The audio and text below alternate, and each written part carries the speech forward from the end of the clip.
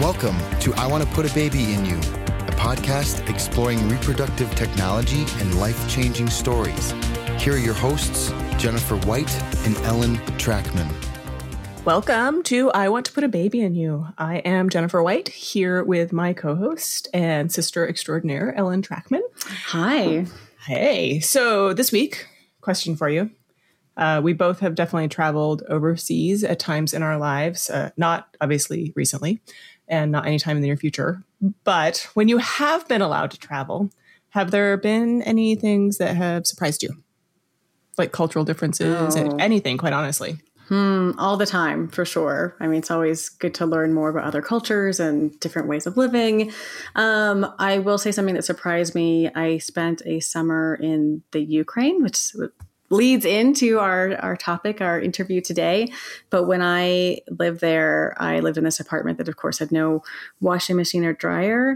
And I found I was really bad at washing my own clothes, specifically socks. Like I would hand wash them and they would just fall apart. Like they would just really come apart quickly. Oh, wow. So I did not know that hand washing socks was really not a skill of mine that I'm thankful I don't have to have right now. I would not have known that was a skill that was needed either. So there we go. How about you? Do you have any surprise foreign travel? I mean, you lived in multiple countries for lengthy time periods. I lived in Germany for 4 years. I lived in England for almost 4 years. I think biggest ones, besides some really obvious language differences and, terminology differences, I think there are a couple. So paying for toilets as an American is very weird. Yeah. So the fact that you have to pay on your either way in or usually on your way in to use a toilet, at some point I'd be like, I don't have any change. It's just too bad. I can't go to the bathroom. And especially when I was there when my daughter was little and we were potty training her, it became a logistical nightmare of how do you get, do you have enough money to go someplace? Another weird one was that they don't tip like Americans do. And actually, I was told it's really offensive how Americans tip. You're supposed to just, because they pay, it's all rolled into the actual wage. At least this was in Germany. And that it's all rolled into the wage. And so you just round up to the next euro, basically. And I think. But why is it offensive? I don't know. They got really hurt sometimes that we would give, they would try to give it back. And I'm it's okay. It's fine. We feel really strongly that you gave us good service, that kind of thing. Yeah. Interesting. And then I think the final one is that they don't put ice in things. So Americans asking for ice in drinks or refills on drinks is very, very strange and very, very foreign to them. Interesting. Well, this interview is a great example of a system that works very differently that, in this case, Americans did not know, we're not used to. So I think it's kind of eye-opening to hear of a different way surrogacy can work in another country. Welcome, Jay Nault, to the show. Thank you for joining us. Thank you for having me. Jay, you have such an interesting and unique story about your family formation. I think maybe you'll just start at the beginning and then dive into how you chose to go to the Ukraine to go through surrogacy. So give us some background about yourself and who you are and what you do, and then what made you decide to consider the Ukraine for surrogacy. Sure. I'm sure many parts of our story are similar to others you've spoken to since you've been doing this. We got married a little later and had some trouble getting pregnant. And after about 6 months, we started talking to our OBGYN, which ultimately led to our fertility doctor here in San Diego, where we live. And we, after a couple of years, which was difficult, we wound up having a daughter by IVF. And we immediately it was great. It was wonderful. And she's really maybe one of the best kids. No surrogacy, no need to leave the country. Excellent. No. Our daughter was born 3 blocks from home in the hospital, and it was fantastic. Yeah. But as soon as we were able to, after she was born, because now we're even older, we wanted to. It happens. Yeah, it does. Have siblings for her, because we both grew up with siblings, and we think it's important. And yeah, and we like siblings. We think they're important. Right. Yeah. Yeah. I'm talking to siblings. I know. Right. Exactly. So we got back into IVF, And really, it was just not working. The returns were diminishing, and things were actually getting pretty dangerous. I mean, she had some pretty, difficult miscarriages. One in particular that I read about in the book, which I wrote a book about all this. And that was when I just internally said, that's it. I mean, we're not doing this anymore. It's not worth her life to do this. I struggled with how I was going to say that to her because she's very much this, I call her the human bulldozer. I mean, when she sets her mind to something, it does not matter what it takes. It's going to happen. And she came to me and said, I don't know about this. I was very relieved. And then at that point, I thought, okay, we're finished. I mean, we're going to have one child. Let's be thankful for that child. Let's move on. And we're all set. No, not so much. Next thing I know, we were going to Vancouver, BC, where my wife is from and her family lives, for Christmas. And she said, we have a meeting with this owner of an agency who runs an international surrogacy agency. In my mind, I'm thinking, okay, sure, I'll go ahead and have this lunch with this person and yada, yada. Because at that point, my feeling was that we were done with all this. That was it. And I had closed it off. She hadn't. And when I talk to other people about this and, they have their fertility challenges and that kind of thing, I'll tell them, you're not done until you're both done. So, and she wasn't done. So we sat down with this person, the owner of the agency, for lunch. And he said, well, we do this surrogacy in Ukraine. And I said, oh, what do you mean, the Ukraine? First thing he's like, well, it's not the. They don't like the. It's Ukraine. I'm like, oh, okay, well, whatever. It doesn't matter. I'm never going to see it. It's fine. And I think I shared with you, it's funny, I lived I'm doing it too, the Ukraine. You did too. I lived there for a summer and I still do it. I still say that. Right, I know. It's just, I know, it's hard. They're making a big effort, and this is in one of the blogs I wrote on my site. We can get into all that later, but to really take the Russian influence out of their naming conventions. Like, they don't like the Ukraine because that's what we're under the Soviet Union. They don't like Kiev spelled Kiev because that was the Soviet or Russian spelling, that kind of stuff. So yes. Well, I'll just to give we'll go into your story, but my brief experience. So my summer that I spent in Ukraine, I had studied Russian in undergrad and had studied in Moscow. And I thought, oh, Ukraine, they speak Russian, they'll be fine. And of course, instead I was placed in Western Ukraine, which is even more anti-Russian and anti-hearing Russian. And luckily they were generally forgiving of me as a foreigner, but I don't speak Ukrainian. I only speak Russian. Oh no. Right. And they're not the same, apparently. I mean, I'm completely illiterate in both.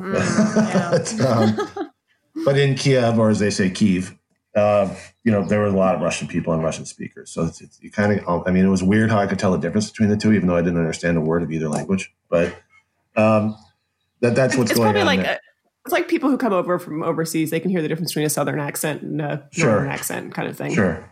Exactly. But those are the same language. Maybe Portuguese to Spanish. Portuguese to Spanish or Italian. Fair. Yeah, that's close because the analogy I drew was Italian to Spanish because I have some basic understanding of Spanish.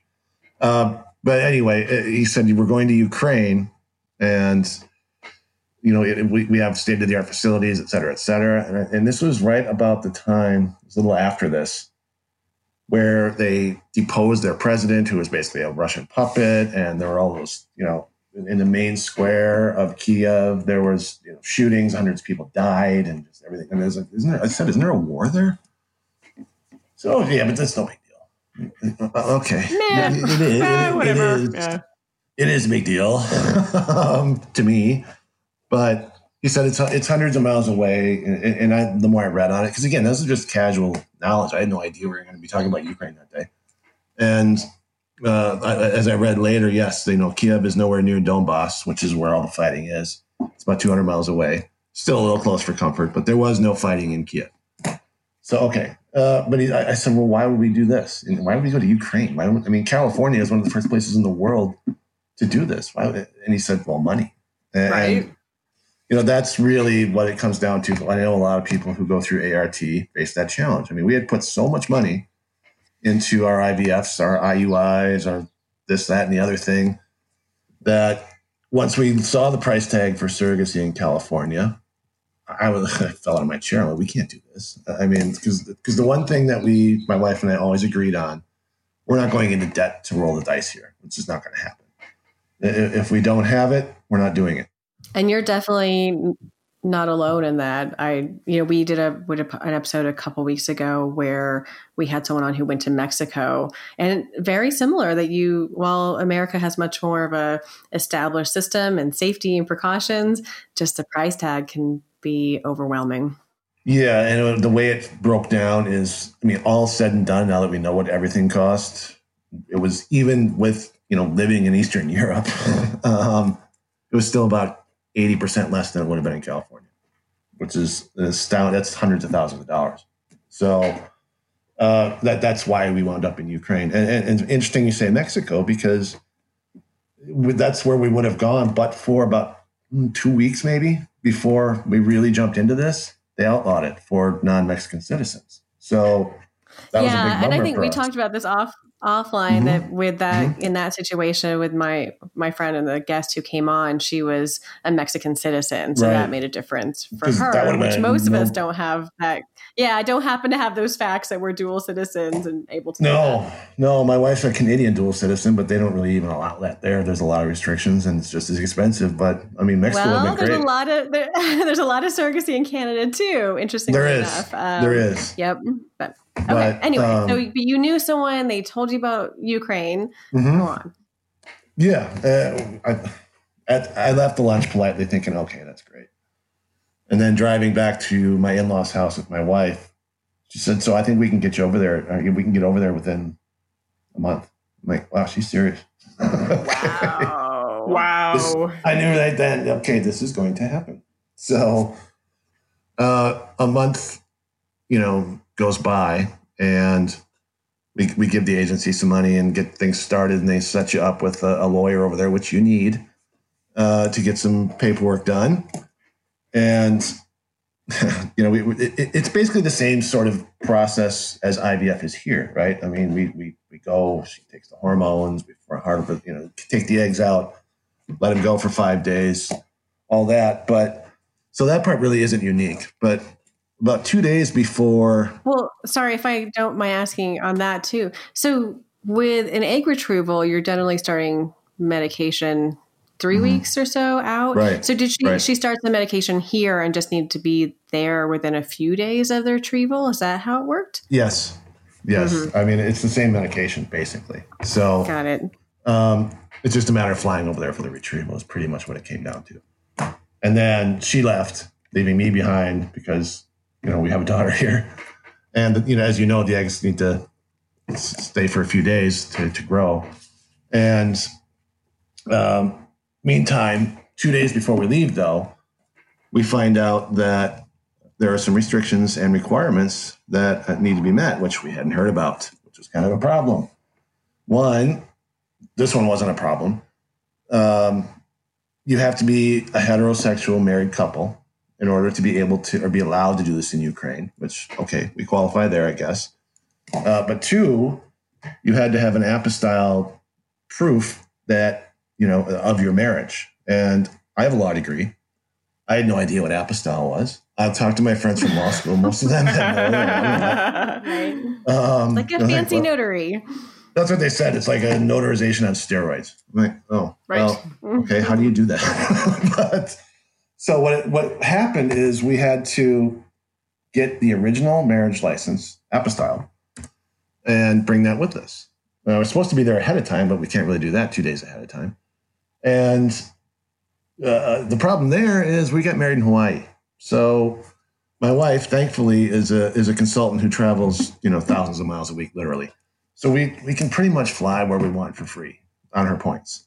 So she, on 1 day's notice, flew to Honolulu. And I, on the next morning, got up and started calling the county clerk's office in Kauai, where we actually got married. Just a triangulation of attack here. And normally it takes weeks to get this done, but we had hours. So she's roaming the halls in Honolulu. I'm bothering everybody relentlessly in Kauai. And also on a ton of hormones and... Yes. Yes, I like to tell people as a little aside, I got to live with a pregnant wife for 4 years. But It was, I was wrong for an entire Olympic cycle, but it was.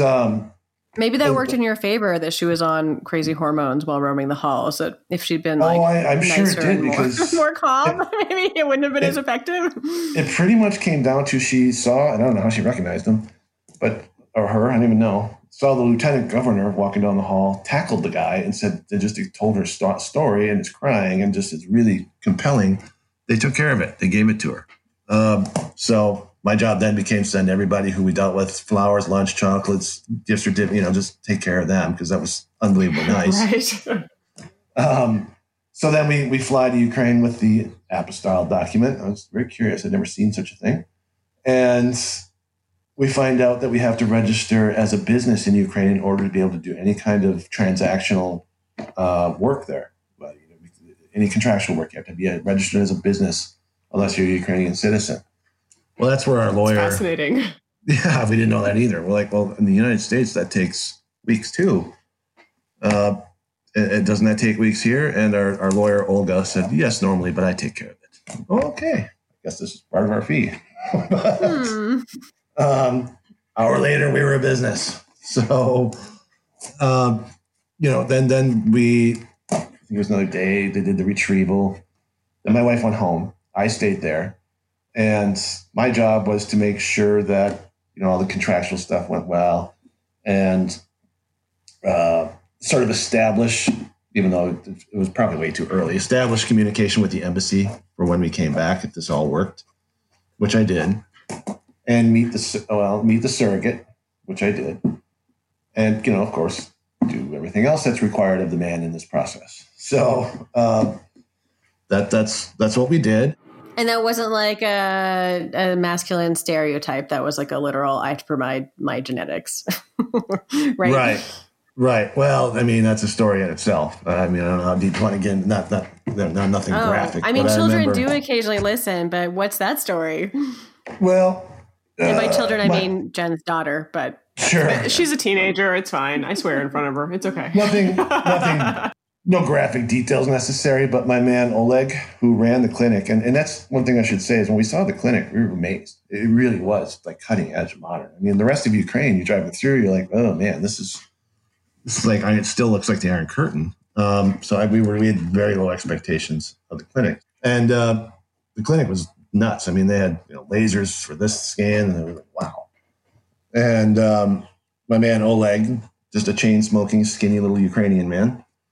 Who spoke a little bit of English, but he was almost kind of like your caricature guy. Very nice guy. But and who is he? Is he the doctor? No, he was the administrator who ran the clinic. So he walks me down the hallway, opens the door, which is literally no bigger than a broom closet. Inside is like a pleather chair and an old desktop. And he hands me, if you've ever been to Mexican restaurants, one of those like little plastic cups you put salsa in. Hands me that, and I'll never, ever forget this ever in my life. He says, put sperm in cup. When done, put cup on shelf behind chair. I be back 5 minutes.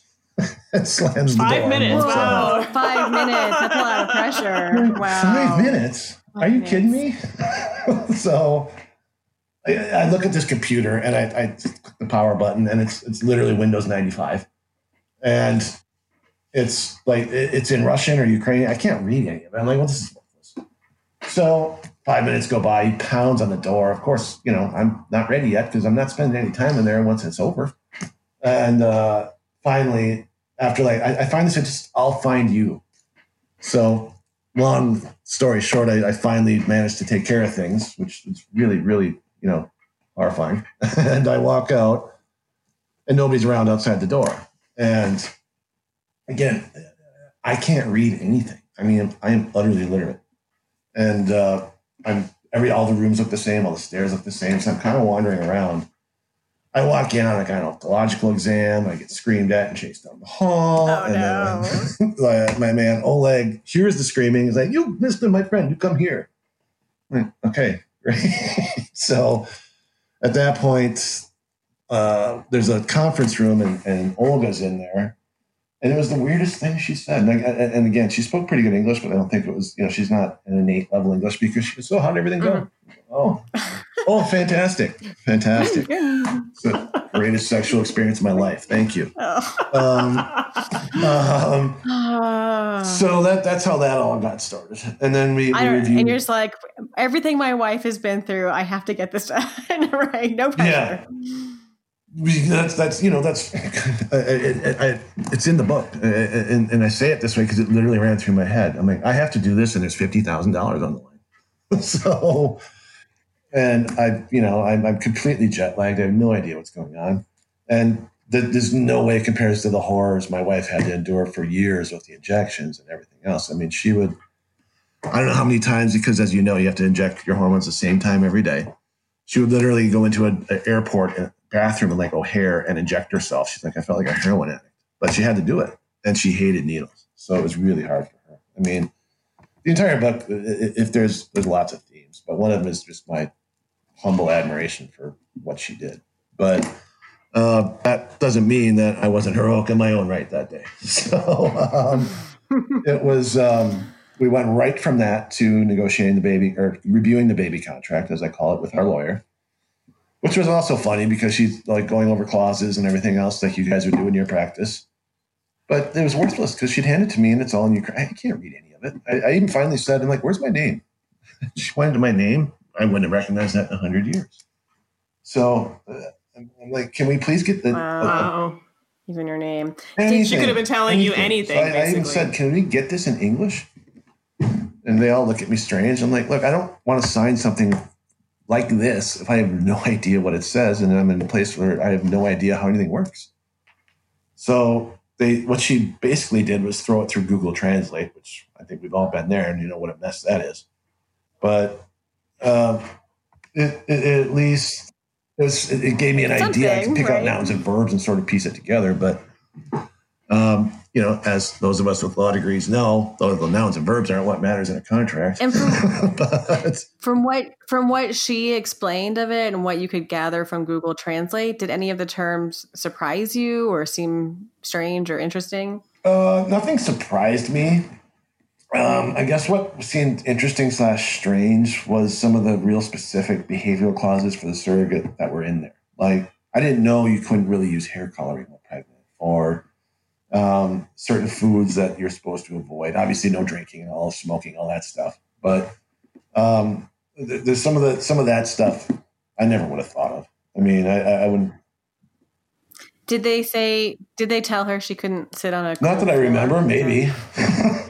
For some reason, when I was studying abroad in Moscow, there was this big thing about not letting women sit on floors. Because it would do something bad to our uterus. It didn't make any sense from our culture, but we're like, no, I do remember. I do remember like no hot baths, that kind of thing. But anyway, that afternoon, we go to Olga's office in like old part of Kiev, and it was really a cool old building. But we're sitting there, and it was me, my handler, my chain smoking driver Bogdan. Olga, and then like the advocate and the lawyer and this whole team of professionals with the surrogate, and the surrogate shows up. I assume that your book is going to be made into a movie at some point, and have you already like mentally cast your chain smoking driver, all of these characters? I'm picturing like Liam Neeson already right now. Like the handler. Just based on looks. I'll be back in 5 minutes. Sperm on shelf. But we're sitting there, and they're sitting there, and we both, my wife and I, have both traveled the world and seen this, and so at least this part kind of I understood, or I would have freaked out. But they were just, it seems like they were just yelling at each other for an hour, and if you've been in other countries, it seems that way, but their mannerisms are just different. They're really not. They're just talking. Because I kept my handler, Pavlo, who spoke pretty good English. I'm like, what's going on here? Are these people upset? Oh, no, they're just talking. But apparently, I better close this door because my twins, speak of the devil, are coming out in the yard now. Because let's not forget, everybody's home these days. Sorry.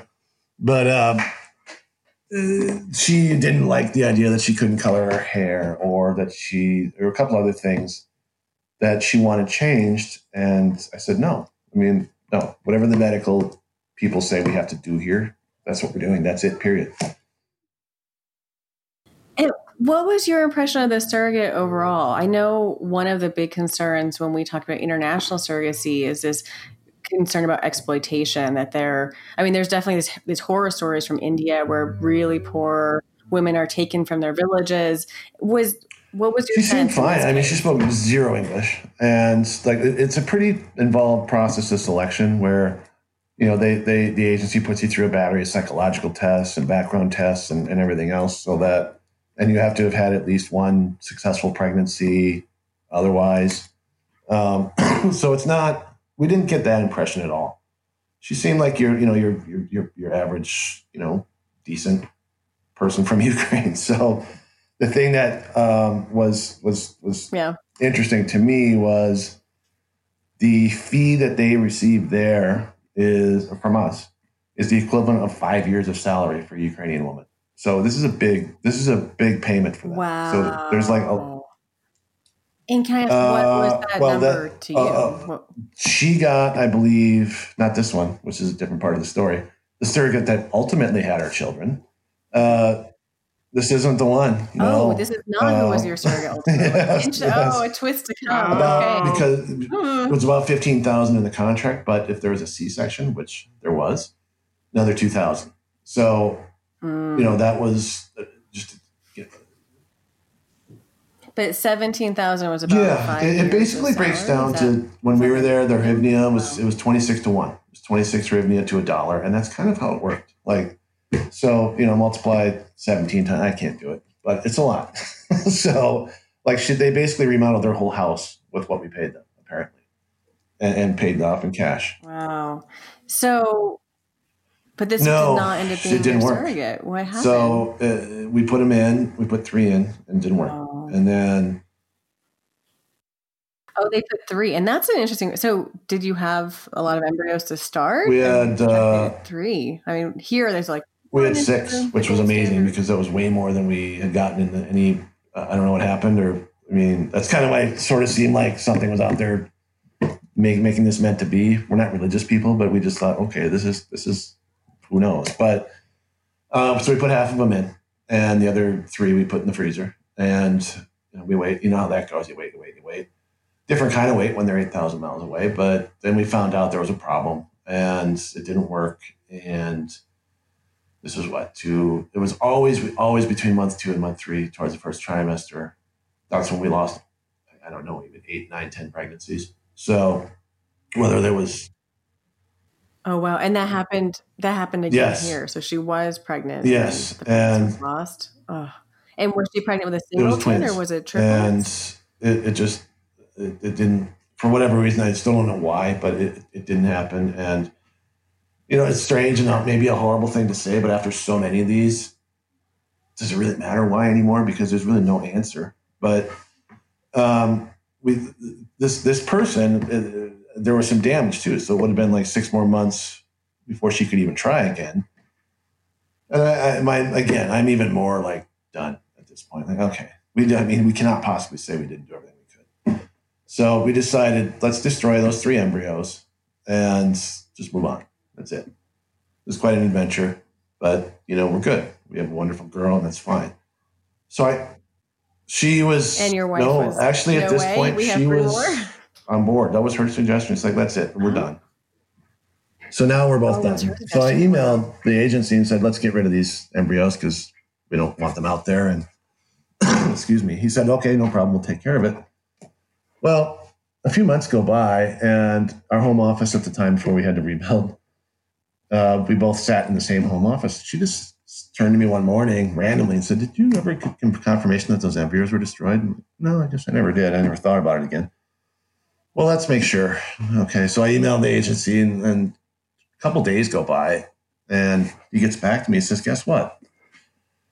The director, Oleg, left not long after you guys were there. Long story short, things slipped through the cracks. We still have your 3 embryos. So we looked at each other, and this is like December, early December, and said, well, and the cost difference between trying again at that point, after we pretty much paid for everything other than the actual transfer, and destroying them wasn't that big of a deal. It was like $1,000 more. So we thought, well, why not? I mean, these are our last three. Let's throw them all in. That's fine. So we picked a new surrogate because the old one, the first one, I should say the old one, didn't want to do it again. And we didn't really want her to go through that again because we weren't sure, what was wrong or what happened. We never actually met the second one in person until the day before they were born. But we did, and then we put them in, or they did. 3 months go by. Guess what? You're pregnant. And this time we were past the first trimester. So, wow. Oh, I was gonna say, so did they not tell you? Did you at least know before 3 months? No, we did. We got basic. Not tell you? Okay. Things look good. Things look good. Things look good. I'm like, you know what? I've literally seen this a dozen times, so I dismissed it. Like, I mean, I just yeah. Right. No, I get the not trusting. I was just making sure that they told us what was happening, but I mean, I didn't look at any ultrasounds. I just nothing. I mean, I just okay, great. I just thought we were basically checking a box there, but then we get into March and April, and it's still happening. So like, holy cow! And when our daughter was born, I didn't agree with this when we were pregnant with her, but my wife did not want to know the gender. I'm looking back, she was right. I'm glad we did it that way. We were still trying to decide on that with this one because, we didn't expect much, but then we found out it's twins. Okay. And then in the same email, it says 2 males. So we knew right away. My wife and I looked at each other like, oh no choice on that one, huh? Okay. Because, I wanted a boy, of course, because we already had a girl. And, I guess we always just kind of assumed it would be a boy and a girl, but no, it's 2 boys. So it happens. And, that means it's time to make plans here. So the longest 4 months of my life passed because, at that point we're getting like every 2 weeks, she's going to see the OBGYN in Kiev. And she doesn't live in Kiev. She lives somewhere like 2 hours outside of Kiev, west of Kiev, thankfully, not towards Donbass, which is where the first surrogate lived, which made me nervous in itself because it's a combat zone.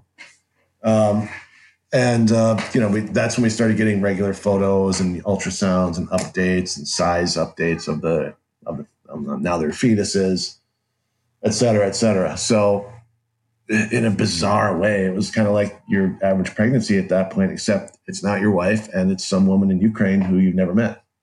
So, wow. And are you telling people at this point now are you saying like, hey, we're pregnant with a surrogate in Ukraine? It's twins. We are. We waited until about halfway through, just because again we had been burned before and we were frankly pretty jaded. But like my parents knew and her parents knew, and I go into this in the book quite a bit. But those are some interesting conversations to have with people in their 70s. So, Ukraine, yes. What? Wait, what? So. We got through it. I mean, they were all very supportive. They just, this is not something they've ever heard of. And we start telling our friends, everybody's pretty supportive about it. And, some people are like, yeah, you guys are 44. Are you sure? Twin boys? Well, too late now. Yes, we're sure, obviously. That's what I was about to say. It's too late now. Yeah, there's no return policy on this one. And yeah, we're thrilled. So, our daughter was super easy. So we thought, well, this will just be, 2 super easy babies.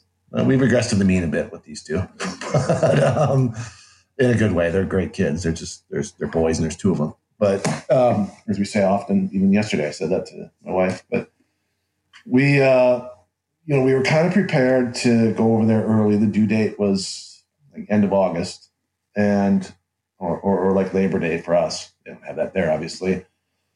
So we made all these plans to get my mom to come out here from Wisconsin to stay with our daughter because we weren't going to bring her with us.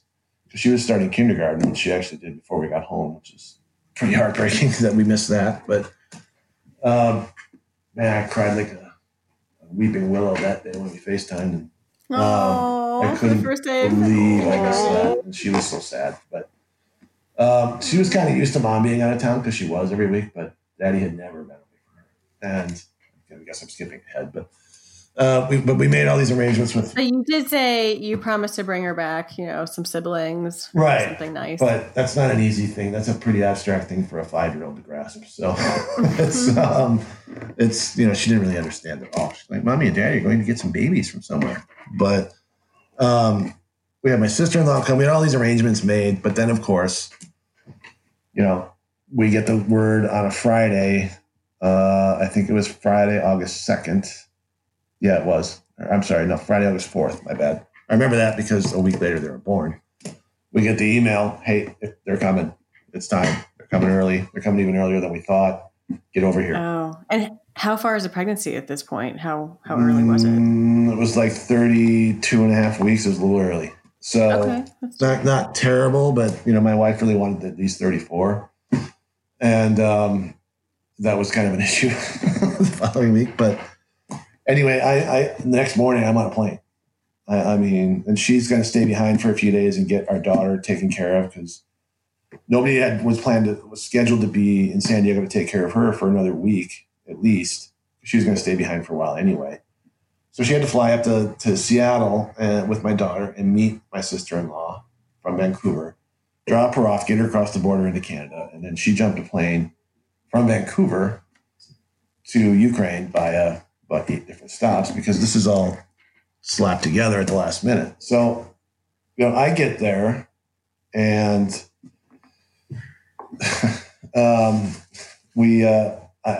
my man Pavel is there, our handler, and of course, chain-smoking Bogdan is there to drive us around, and it was a happy reunion all around. And then we decided instead of staying at the agency's housing, which we found kind of expensive, I'm sure because there was a margin involved there, but we just went Airbnb. And this is really kind of to the point of why we were there in the first place. We stayed in what for Kiev is a very, very fancy apartment, like right on the main drag of the city. A city as big as Denver or San Diego.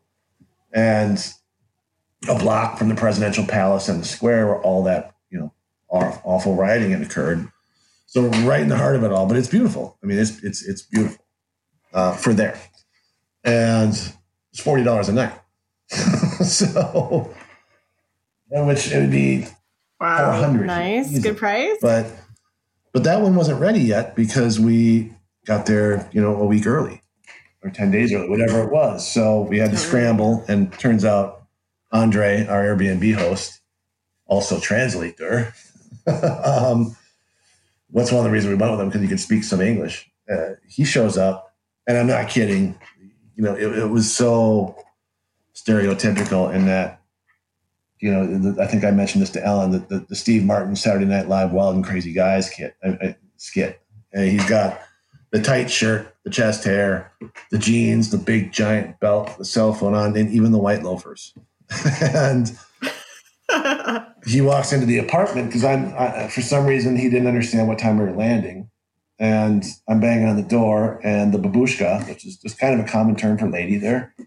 And I don't know if you remember that, Ellen, or if that was something you heard when you were in Ukraine, but yes. Yeah, it's just, it's not, it sounds like a disrespectful term, but it really isn't.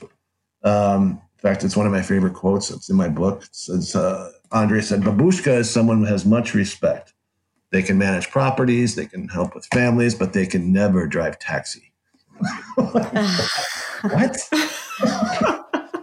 I'm sure they're not that upset about that because that's a lousy job, but okay. Anyway, she's cleaning the apartment, getting it ready, and she speaks no English. She's terrified. She doesn't know who I am. I don't know how she didn't know who I am, but we can't communicate. She calls Andre. Andre, 10 minutes later, comes in, again, just kind of, "What are you doing here? You're not supposed to be here for 10 hours. I'm like, "No, that's not what I said." It's like, "Okay, you leave stuff here, babushka, finish up, you come back in an hour." I'm like, okay, so I go in there, and I'm settled, and I get right down to business of getting things squared away with the embassy, because that's a big, I know you've talked to other international surrogacy people, that's a pretty involved process. That's not something where you just show up and get a stamp and go home. So we had to do all the paperwork for the CRBA. Am I remembering that acronym right? Consular Report of Birth. Yeah, CRBA. Consular Report of Birth Abroad, which is basically your application for a passport to get them home. But to do that, you have to get the birth certificate and everything else. So I start doing that. I start making calls. I actually went out there to talk to them, which that turned out not to be great because they don't let you in without an appointment. So I didn't know that until I got there. And, I start getting all that started. Meantime, the way it kind of broke down is my wife handled all the medical stuff. She got there a few days later. I handled all the legal government stuff from our backgrounds. So I'm working on all that. Mm-hmm. And there we go. So what was it? Maybe, I got there, I left Saturday morning. I got there Sunday night because it's 10 hours ahead and 24 hours of travel. So my wife got there on, I think, sometime Wednesday. But her bags didn't, so we had to go to the... And no babies yet. They're just telling you babies are imminent. Well, that was the thing is apparently through our service, our liaison with the medical people, Julia was her name. This is an important distinction we learned too. There's a very big difference between interpreter and translator. So she's more of an interpreter than a translator, and that we could tell she was just putting things in her own words. Especially when she would answer something without even asking the doctor. We're not asking you. But my favorite is when someone talks for a really long time and then there's like a 2-word translation. Yeah, come on now. Really? I mean, something's up here. But she was saying that the doctor, the OBGYN, wanted to take them out Friday. That there were problems. Like one of our sons was perfectly positioned, ready to go, nice and still. Funny how it kind of played out this way since they've been born too. The other one was bouncing around all over the place, doing somersaults, and the cord was starting. Does that reflect their current personality? Absolutely, 100% consistent. But the cords were starting to get tangled, and that was getting dangerous. And he said, we have to get them out. That's going to happen. Something bad's going to happen. And this was now 33 and a half weeks, and my wife wanted it to be 34 weeks because that's a threshold for brain development, et cetera, et cetera. Now, side story, my wife is a principal at Deloitte Consulting. So, it's a pretty big job, and almost everything she does is healthcare consulting, which means her job basically consists of sitting in hospitals and in healthcare organizations and asking doctors really hard questions. And that's really not how things are done in Very well suited for this. That's good. That's not how they expect things to be done in Ukraine. And that Julia said, no, we can't question doctors. Doctors are like gods here. And I'm like, this is going to be this one's going to be interesting because my wife is not going to. Yeah. I have had experience with the German healthcare system, and I found it was very culturally different. It's not an interactive process. They're telling you what's happening, and you don't question. And that's not at all as we know how it works here, and that is not at all what my wife does for 12 hours a day. So, and my wife Tiffany, she just said to Julia, "Well, that's too bad because I have a lot of questions." Okay. So we sit down and meet with the doctor, and the surrogate comes in. We had never met her. She kind of looks at us, and it's very awkward. And, hi, and those are our babies. Nice to see you. And she speaks no English either, none. And she sort of talks to the doctor and talks to Julia in Ukrainian, and I'm like, everything okay? She said, yeah, everything's fine. She's just ready to be done. And the doctor says we have to take them out because of the cords, and he goes back and forth with Tiffany, who said, well, I want them in there for another half week, and yada, yada. The doctor looked at me after every question, and I just shrugged my shoulders like, answer the questions. And she's, don't look at me, man. This is the way it works here. So we're paying for this. You answer her questions. That's where I kind of figured Julia softened things a little bit in her interpretation of what I was saying, but I'm sure my tone was clear, like, no, you deal with her. I don't care if you're upset about it. But he did say that they have to come out. I mean, if we wait 3 or 4 more days, one could strangle one of them because he's bouncing all over the place. And he showed us all these pictures, like, okay, fine. But then the problem arose where he's told the surrogate right in front of us, you need a C-section. She was not pleased about that. So I wasn't thrilled either because, like I said, that's an extra $2,000. And that had to be paid in cash before the procedure, which was the next day, which became my first experience with a Ukrainian ATM. But it was... we learned to do everything in Ukrainian or Russian over there. I mean, literally, that's also a theme in the book. You're like a child being dropped off in the wilderness. I mean, you can't read, you can't talk to anybody, you don't know where anything is. You can't do basic things like shop for groceries or get money or do laundry or any of that. And after this meeting, Tiffany was starting to kind of get settled into the hospital where she was going to stay. She didn't stay there that night, but she was just getting things organized. And that's also when we found out that we had to supply our own linens at the hospital. This is a state hospital now. So we had to get that organized. So you had to go figure out where to buy Well, we took them from the linens, apartment, actually, but we wanted to wash that. them because there were lots of linens there for some reason. There were tons of them. Okay, well, this will work. Well, we wanted to wash them, but that was an experience too because I guess it turns out I thought this is my first inkling that I knew something between Russian and Ukrainian because the words on the washer, no dryer, just a washer in a rack. Right, because you hang everything. Yeah. Yeah, everything there. Yeah, there's no dryer in the whole country, I don't think. But it would look different. And it turns out it was a Russian washing machine. So never having done laundry in Russian, I completely screwed that up. And put in 10 times the amount of soap you're supposed to put in because I guess that's all different there. And it's just, I couldn't open it up. And did it take 6 hours for it to wash then? Yeah. It took about, 3.5 days. Yep. They're crazy. Their washers are insane. Yeah.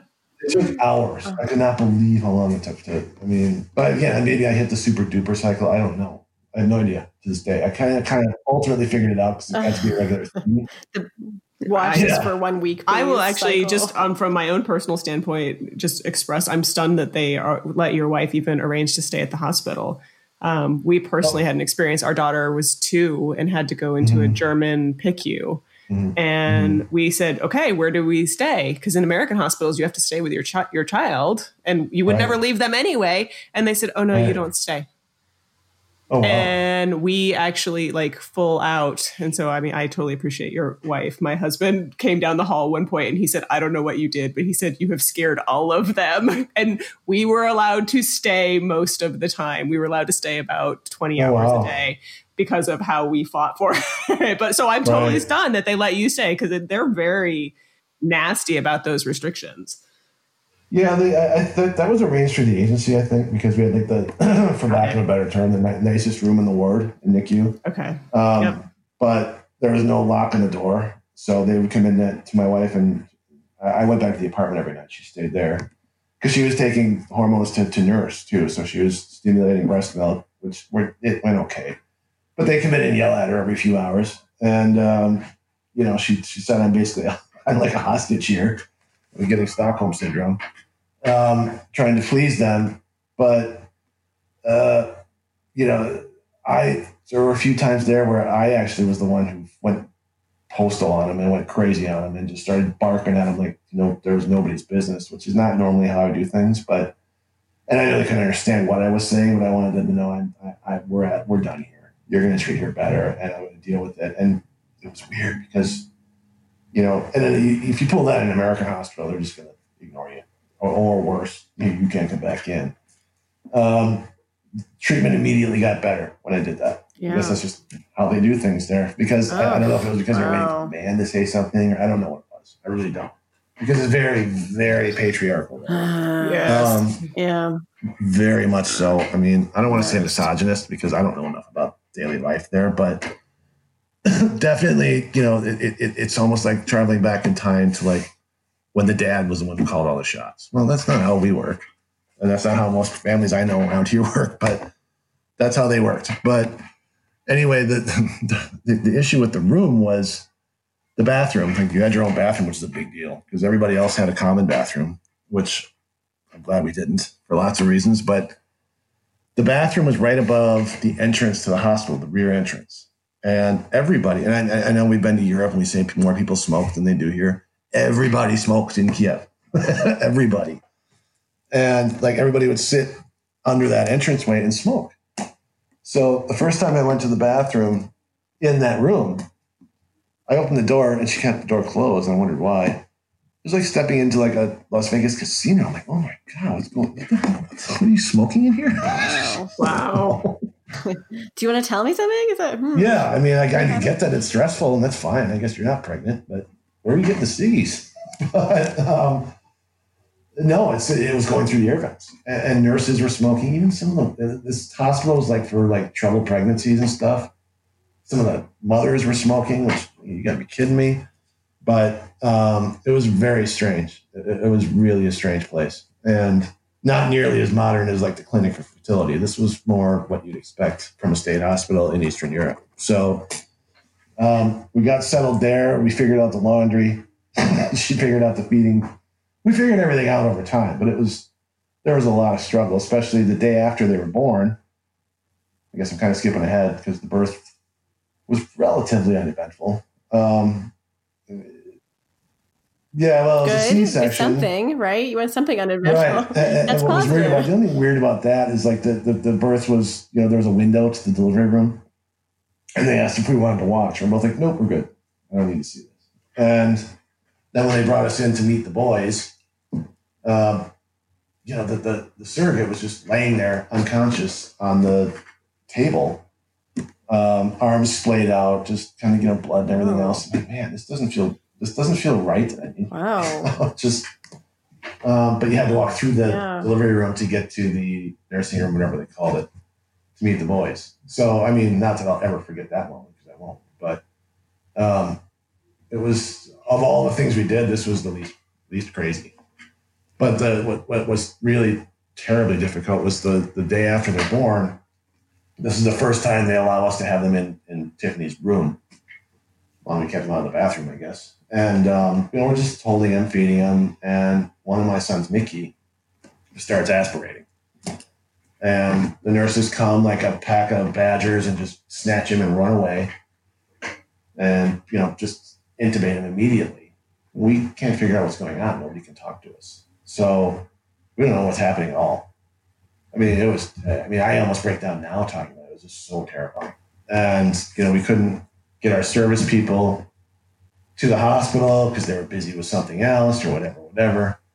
So long story short, once we found somebody else who could help us through a friend of my father-in-law who had business interests in Kiev, and I knew we had leverage. I mean, I had to call the agency and light them up like a Roman candle. So, you get your, what down here, I'm going to suit everybody and their children.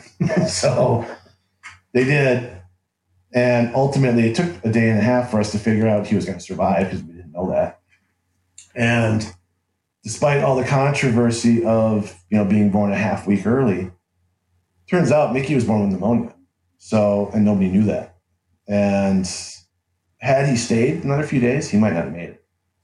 So all this dating back to, wow, we still have 3 embryos, so let's throw them in to, how this all worked is crazy. And one thing I don't think I mentioned to you, Ellen, is they're identical, which I'm guessing that doesn't happen. They were a splitter. Oh, yeah. I did not know that. No, I had assumed that of the 3 embryos, it was fraternal twins. And we didn't know that until they were born, or right before they were born, I guess. But yeah, only one worked, but it's split. And I guess the odds of that happening in a surrogacy setting are in the billions. So the fact that they're here is really remarkable. It's just all those things falling into place after all the times where we kept hearing, before we ever got into any of this with IVF, you have an 80% chance to have a viable, blah, blah, blah. I tell people this all the time, too, and I write about this, too. The odds are worthless. And we don't even listen to them. It doesn't matter. It's either 100% or 0% every time. So, every time you quote odds were in our favor, we didn't get what we wanted. Probably the time that they were least in our favor, we get 2 boys. So, I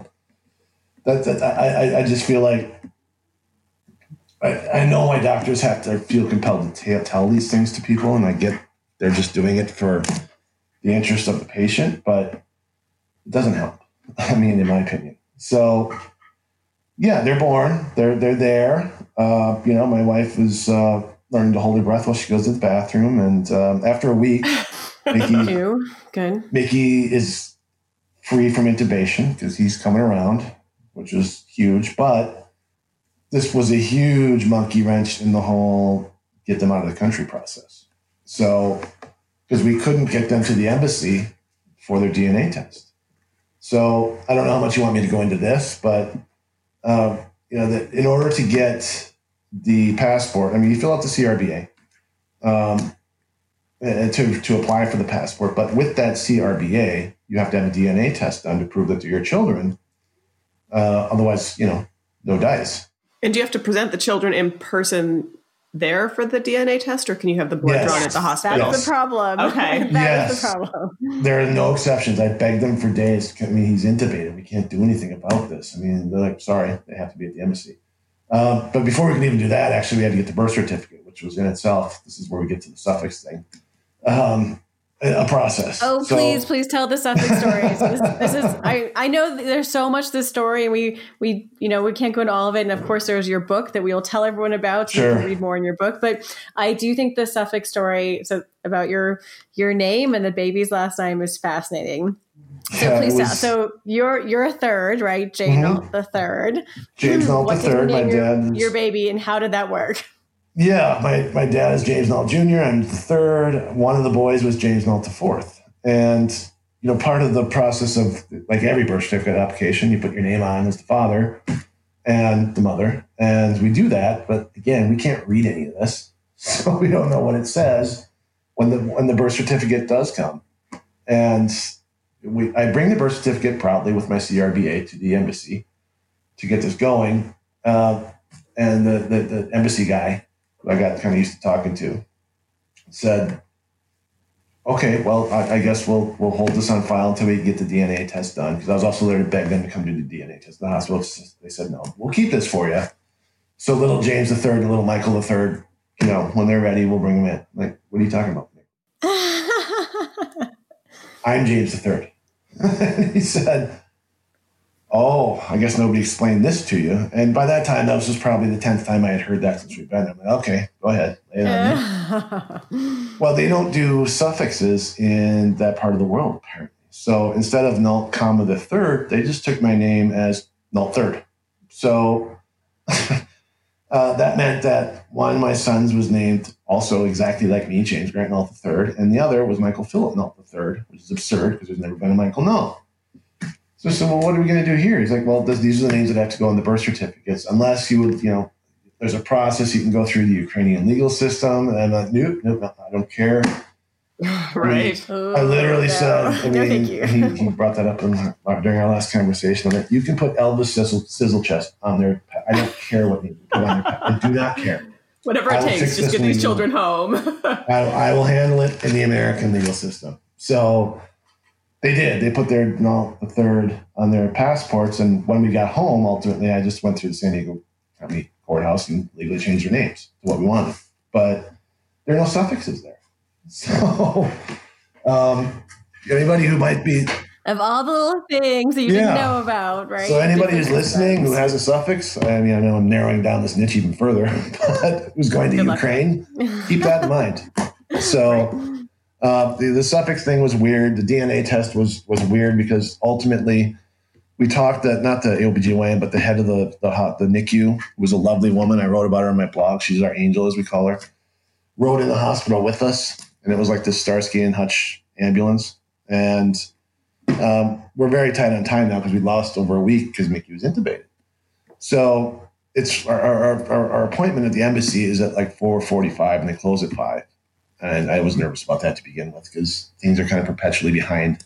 We found in Kiev, but sure enough, the 70s model ambulance pulls up at 4:30 and okay, this is going to be tight. Because I've been to the embassy many times. It's on the outskirts of town. It's a good 20-minute drive, no traffic.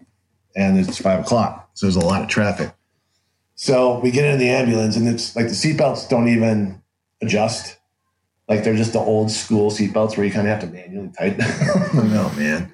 So, and there's 2 bucket seats in the van right next to each other. Tiffany and I each take one. The doctor comes in and hands us the babies, one each. And she kind of makes this motion. It reminds me of the old football coach. Go hold them high and tight.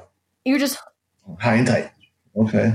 Oh, wow. And you're just holding the babies. Do you drive across? Yeah, there's no baby seats there. You I are am the car seat, and so is she. And she like shows me the proper form. And it's like holding the football, like right up under your shoulder blade, one arm underneath. And I'm like, you gotta be kidding me. But of course we hit traffic, and the guy turns on the sirens and like starts going like, I mean, I'm not kidding, 80, 90, maybe 100 miles an hour. I don't know, but he's going over median. He's going with you holding your babies, like with us bouncing up and down, holding our babies, bouncing up and down. And then the doctor like grabs our feet. She's like, put your feet forward. You won't bounce as much. And that was the one time where I looked at Tiffany and, to quote a show from your part of the world, South Park, I said, dude, this is pretty fucked up right here, isn't it? She's like, yeah, this is pretty fucked up. So we scream through town, get to the embassy. It's probably 10 to 5 or whatever it is. And the sirens are still going, and he's still going like fast leading up to the embassy. So he screeches to a halt, siren's still on, and right in front of the embassy. Well, the guards are like, what's going on here? I mean, they got their hands on their guns. They're moving towards the ambulance. I'm like, oh, God. I jump out. I'm like, it's okay. Baby here. We're just here for a DNA test. No problem, everybody. I hope one of you speaks English, because this is the American. This is totally normal, right? Totally normal. Yes. And I look over, and finally, I mean, I'm like screaming at the ambulance, turn the damn sirens off. I mean, I'm just screaming at him. And he just kind of calmly turns off the siren, steps out, lights a cigarette, leans up against the car. Okay, we're ready. So we do the DNA test with the doctor just sitting there. I mean, she had to be there, I guess, otherwise they wouldn't have let him out of the hospital. So that was a process, getting her allowed into the embassy as a Ukrainian person. A lot of paperwork there. And we do the DNA test, and it's a Wednesday. And the next day is Independence Day for Ukraine. So it's a holiday for the rest of the week. So that package has to go back to the laboratory in San Diego. And that day, or it's going to be sitting there for 5 days. And then we're scheduled to fly out the following Friday. So if it doesn't go out that night, we're not leaving on time again. And, people are going to have to start going home. So there's going to be a real problem. So we were assured that everything would be fine. It will go out that day, next day air, which really isn't next day air because you can't get something there that fast. It's more like second day air. But, they have to have the hard copy of the test results before they'll give you the passport and approve the CRBA. And sure enough, some goofball forgets to put it in the shipping, puts it somewhere in the wrong place. So it sits there for 5 days. I'm losing my mind at this point. Like, you've got to be kidding me. So, nothing's open Thursday, nothing's open Friday. And Monday morning, first of all, that Friday we got released from the hospital. So we got back to go to the hotel. The apartment with the boys. Wonderful, but also, reality time. Because they were both... oh no, it's all of us all the time. With twin newborns, and they are super colicky. And, we can't really find formula that works that well for them because there's not enough breast milk. And I'm in pharmacies trying to figure out Ukrainian formula stuff. Like, I have any clue. All that's going on. But on Monday morning, I'm at the embassy as it opens. Like, I know I don't have an appointment, but the previous time I got you can come in anytime slip from the guy. So I went in and okay, here's the deal. You people screwed this up. We have to be home by Friday. Because we're not going to have childcare, et cetera, et cetera, et cetera. You fix it. So they go huddle up, and they come back and say, okay, we'll make an exception here. They should have the test in San Diego tomorrow or whatever it is, because thankfully we're 10 hours behind, so they have an extra day to work with. We'll allow them to scan the original results in an email directly to us, and we'll accept that rather than the hard copy, because we wouldn't have gotten a hard copy until probably the next week. Which is too late. So that happened, and the night before, this is Thursday, we're scheduled to fly out 6 a.m. Friday morning. This is, again, 4:45 Thursday at the embassy. It all happens. They give us the passports. Oh, look, it's James Grant Holt III, Michael Philip Holt III. So we get them. I thank everybody. Don't care. Let's get home. And then I still have video of it. The Uber ride back to the apartment. And I just lost it. It was just like, wow, we actually did this. We're actually going home. And, I've left out a lot of stuff, which is fine because that's what motivated me to write the book. It's like, this is so crazy. Right. So when do you expect the book to come out for those who want to read more about your adventures? Sometime this year. I mean, things kind of got goofy with, our current situation with the pandemic.